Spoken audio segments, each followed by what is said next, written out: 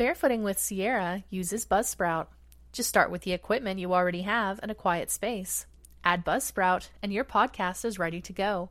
You'll get a great-looking podcast website, audio players that you can drop into other websites, detailed analytics to show how people are listening, tools to promote your episodes, and more. Podcasting isn't hard when you have the right partners. Following the link in the show notes lets Buzzsprout know that I sent you, gets you a $20 Amazon gift card if you sign up for a paid plan, and helps support the show. The team at Buzzsprout is passionate about helping you succeed. Join over 100,000 podcasters already using Buzzsprout and get your message out to the world. Hello and welcome to episode 60 of Barefooting with Sierra. This podcast is recorded on Treaty 6 territory, the traditional and ancestral land of the Cree, Dene, Blackfoot, Ojibwe, and Nakota Sioux, among others, for time immemorial. I also would like to acknowledge that this land is home to the Métis Nation of Alberta, and that I am a settler on this land. My name is Sierra Larson, better known as Barefoot Sierra. I'm a novelist, comic creator, and independent journalist. I use they/them pronouns, and I have been living without shoes since 2010. I created this podcast to keep my audiences in touch with all of my projects, to talk about the things I care about, and to interact with the awesome people in my various professional networks. I break this podcast up into 4 parts: novels, comics, journalism, and barefooting, each representing a different aspect of my professional life. In this episode, I interview author Sarah Humphries. Let's get started.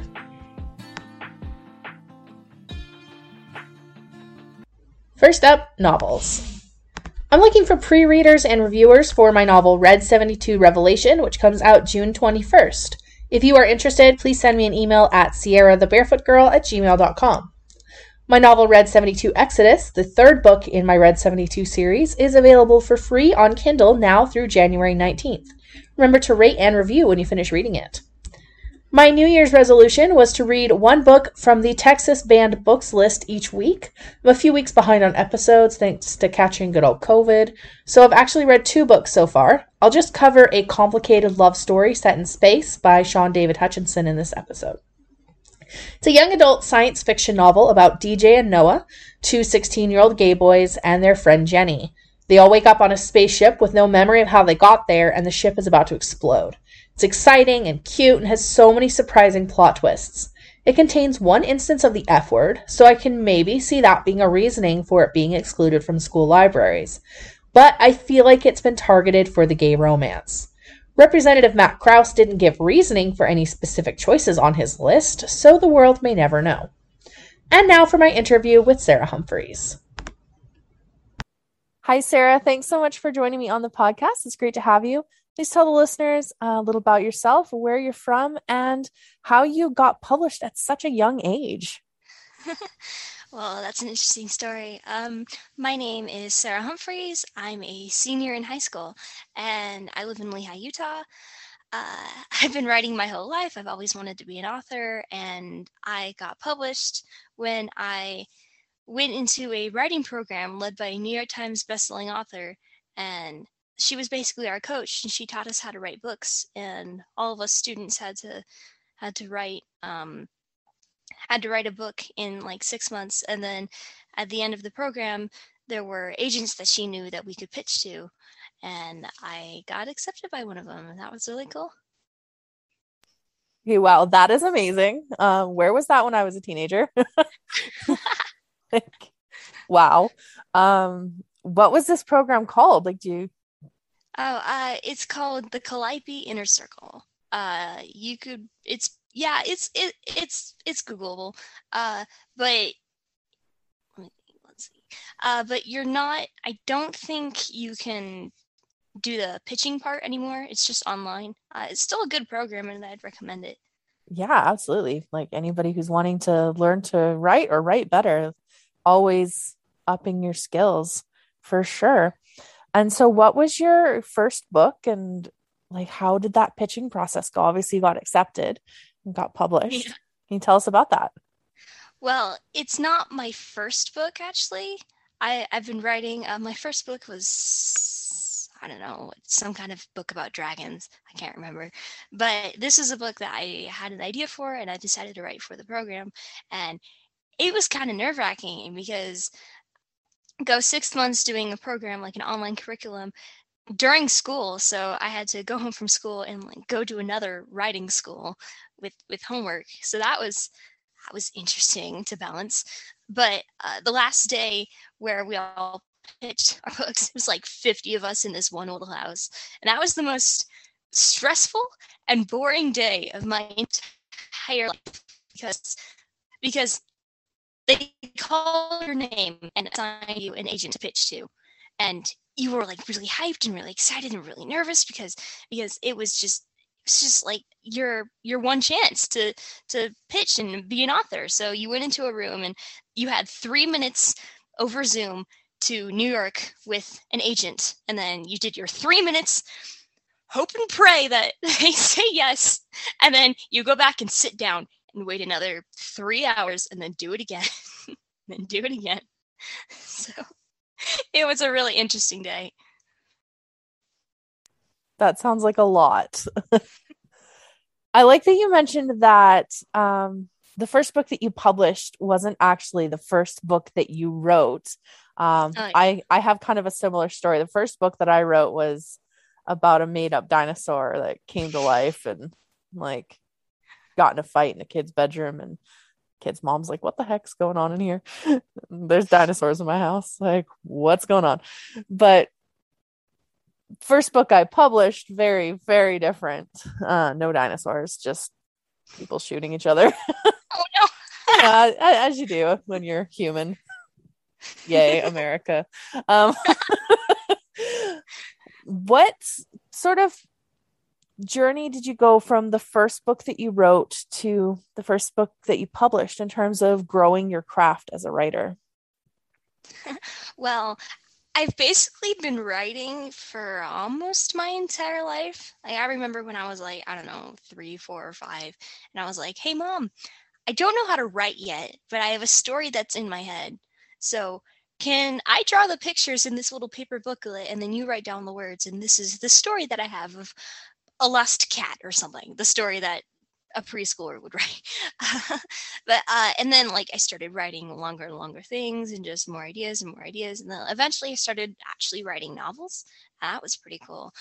Oh gosh, I look back and I'm like, oh, this was so bad. What was I doing? I started my books with, "Hi, my name is so and so, and this is my entire life story," and exposition for 2 solid pages, and then we'll start the book. Like, I I had to read and I had to literally just learn from the ground up how authors start their stories and what I can put into my stories. That was interesting. So I've just been trying to learn more about being an author, and I've gone to a whole lot of writing camps like Teen Author Boot Camp, and then the BYU Young Authors Academy at college. Uh, it's just been really interesting, like learning all about writing. And I watch YouTube videos with Brandon Sanderson, and I just because other authors are so helpful and they know a lot. So it's been fun learning. And then I eventually published my own book after learning for 6 months how to write a book from a New York Times bestselling author. I cannot recommend Brandon Sanderson enough. Like I Oh took my a God. class from him when I was Yes. at BYU, and it is the best class I took the whole time I was there. Maybe not the most fun because it was so much work, but I Yeah. learned so much. Became so much of a better writer because of that You can class. just find them on YouTube. Like it's just classes with Brandon Sanderson, how to write a hard magic system. And you could just take notes. And he's a genius. Yeah, he's amazing. Yeah, cannot recommend him enough. He's absolutely brilliant. So, what tips, other than learning everything you can, do you have for people who want to be authors? Well, let's see. Well, again, try to try to get more information from other authors. I mean, I check out books and I buy books, and I have a Google Drive document where I just write down everything that they're doing that's right. Like I watch TV a lot and I read a lot, and I have like, oh my gosh, like 1,000-page document of just notes. Like these are what the authors are doing. This is what I like. These are the tropes that I like that I could incorporate into my own book. And yeah, that's my advice. And my other bit of advice is to just keep writing if you want to. Like the industry is sometimes very daunting and very hard on authors, but if you just Like maybe you won't publish anything, but if you still want to write, then you can write, and maybe you can self-publish. You don't have to traditionally publish. For sure. I went the route of self-publishing. I had a book offer. They wanted to retain the movie rights. I said no. Still have all my rights. It works for me. But yeah, there's lots of options out there. It's not just vanity publishing anymore for self-publishing. It's a totally different world than it was 20, 30 years ago. What authors have inspired you and who do you read? Oh, well, that's interesting. Uh, top 100. Let's see. Okay. Well, Brandon Sanderson specifically, I love him so much. Oh my gosh.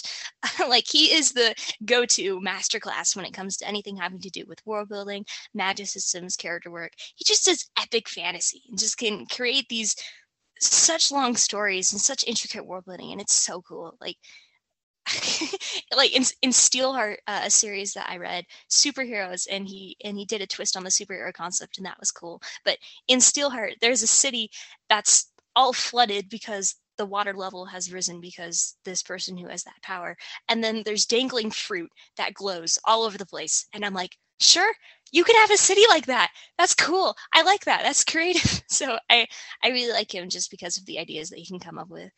I don't exactly know how to pronounce his name, but I like Rick Riordan. I think, yeah, Percy Jackson was my gateway fantasy series. It's so good. It's funny actually because I read all my earlier books, short stories, and I can like find literal sentences from Percy Jackson in my writing that I liked, and so I copied it. So I like those two authors a lot.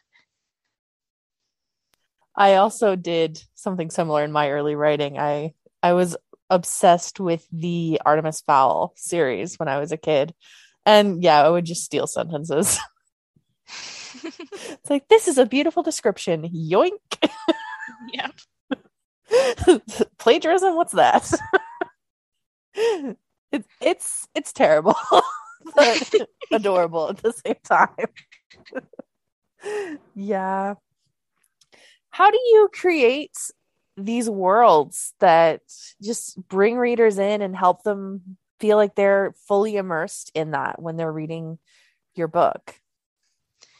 Well, the world building that I usually do is medieval fantasy kingdoms. I love medieval kingdoms a little bit too much. It's starting to get a bit repetitive. But so I like medieval kingdoms because they're very structured. There's a lot of rules to them, and it's something that the reader can already make sense of. Like everyone knows how a monarchy works, kings and queens, and so one way to get yourself a realistic world is to just have things make sense. Just give yourself rules that you can't go out of, like laws of physics. If you want to bend the laws of physics in your world, that's great, but you also have to make yourself your own set of rules, and you have to be consistent because it has to make sense in a way that, well, okay, it has to doesn't make sense in a way that makes sense. Like rules for magic and stuff like that. Things are more realistic if there are boundaries that you set as an author. Be consistent with Yeah. whatever it is that you're doing. Like if you decide that the sky is orange, it stays orange, or whatever it is. Yeah, for sure. That definitely makes sense. And I've heard that iterated from many fantasy authors that I've spoken with is that you set your rules and then you don't break your own rules, even if you're breaking all of nature's rules, and elephants are in love with giraffes and having children together.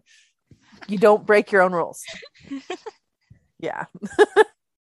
And how do you create characters that people can both relate to and feel real anger or hatred towards? Ooh. I love making characters so much. It's interesting trying to get into the psychology of just making up a person. But I like to have a couple rules for myself. If you have a character in a story, they have to have a motivation. Like, what drives them, what are they trying to accomplish, and then usually they have a flaw or something that keeps them from that motivation. Because everyone has that. Everyone has flaws. Everyone is an imperfect person. You can't make a character that doesn't have any flaws, because that's not how people are. So usually in a story, a character like faces their flaw and then loses, and then faces their flaw and then loses, and then they have to change. Like, they usually have an arc throughout the story where they have to make decisions to eventually get over that flaw and defeat the villain at the end. That's kind of the formula for character. And then usually usually the thing that works is that either you just give them the most endearing personality, like they're a good person, you give them good traits, or you go the Harry Potter route. You take someone completely innocent and cinnamon rolly and mushy and just beat the crap out of them emotionally. A tragic backstory, because like that's been done a whole lot, but it's been done a whole lot because it works. If you give the reader something, like the reader is gonna feel sorry for them. Like, they're gonna feel sympathy, and you always root for the underdog. You always want to root for someone who already has a setback, who needs to try to succeed. So when you have a fantasy protagonist that is like, their family's dead, you can totally make that work, because it allows the reader to invest in your story, as long as it doesn't become too repetitive. And what about making characters that people have an active dislike for, your villains? How do you make them unlikable? That's actually something I personally struggle with.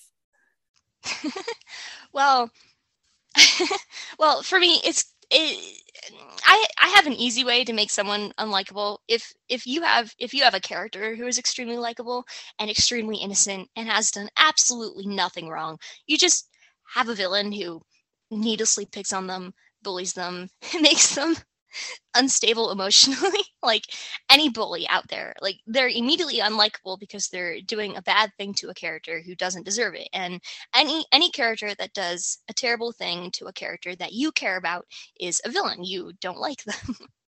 Like, that's basically it. You just make them a jerk to people. Make them a jerk. Wise words from the young. Nobody does like a bully, though. Like, it's true. Like, taking it from Harry Potter, nobody likes Voldemort because he's always like, die, Harry Potter. And he's like, I'm a literal child. What is your problem? Like, my parents are dead and I'm 11 years old. Like, knock it off. Like, yeah. He's a big jerk, big bully. But you also mentioned that you have a monologue explaining why Doctor Strange is the best Avenger. I may or may not agree with this, but I'd like to hear your explanation of why you think this. Okay, well, it's really biased for several reasons. But basically, I really like his character arc. I really, really, really like his character arc. And partially it's because Doctor Strange was literally my first Avenger movie. So it's rose-colored glasses nostalgia, but I really did like his character arc with like someone who is so arrogant, learns humility and learns how to fight and make the world better, and that's really cool. Like, turning a jerk into a good person. And I really like the actor that they chose for him in the movies. I love Benedict Cumberbatch. I love Sherlock, and I really like characters who have time powers. That's really cool. I like Doctor Strange. I just love time as a concept and as a power. That's really cool. And the magic system that they have for his character specifically, like the mystic arts, dimension stuff, something like that. I love symbol magic, like where you take your fingers and draw something in the air, and special effects or like animation. Like, I don't know, I can't think of anything off the top of my head. The Dragon Prince, if anyone has heard of that, like symbol magic, just drawing anything in the air, and that is so appealing and fascinating to me. I don't know why, but yeah, that's basically why I love Doctor Strange a whole lot. And he has Iron Man's personality, which is cool. Well, Iron Man's personality, but without like the playboy charisma stuff. But I really do like people who are like extroverted, let's get stuff done characters. So it's just a whole lot of factors that that have me really, really, really liking his character whenever he's on screen. And I'm really excited for the Spider-Man movie because he's in it, and I love Spider-Man too. So it's cool to see those two characters working together. I'm so excited for the Spider-Man movie because the trailer that came out, oh my goodness. Like they're basically making their earlier movies canon. That's what they're doing. Yes. And that's cool. I'm so excited. I really hope they do this well. I will be pretty disappointed if they don't, but we'll see. Yeah. We'll see. There hasn't been a MCU movie that I haven't liked so far, but yeah. So you're a senior in high school, balancing being an author. When I was a senior in high school, I kind of got my nerd out by being the president of the Art Honor Society and taking a bunch of AP classes. How do you balance it all? I don't have any extracurricular activities at all. Never have.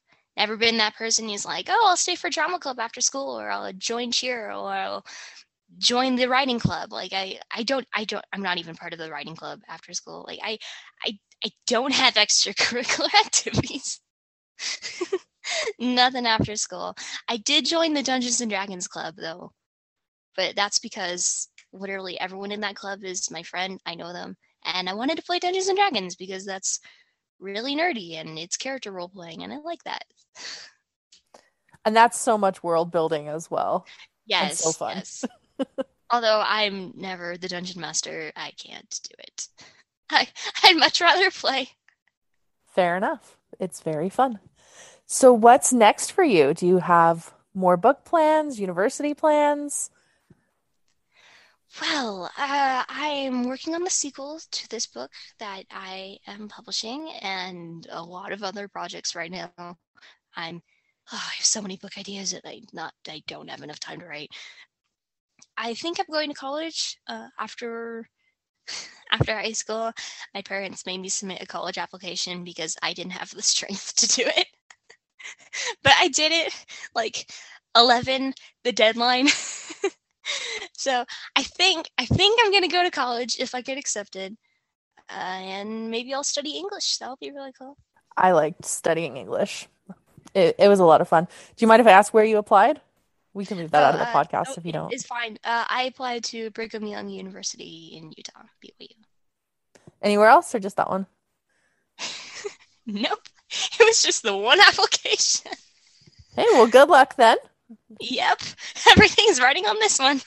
I applied like everywhere because I didn't want to go to BYU and ended up going there anyway. Oh my gosh. Yeah, that was the one school that didn't offer me a scholarship too. No. Yeah, well, it worked out.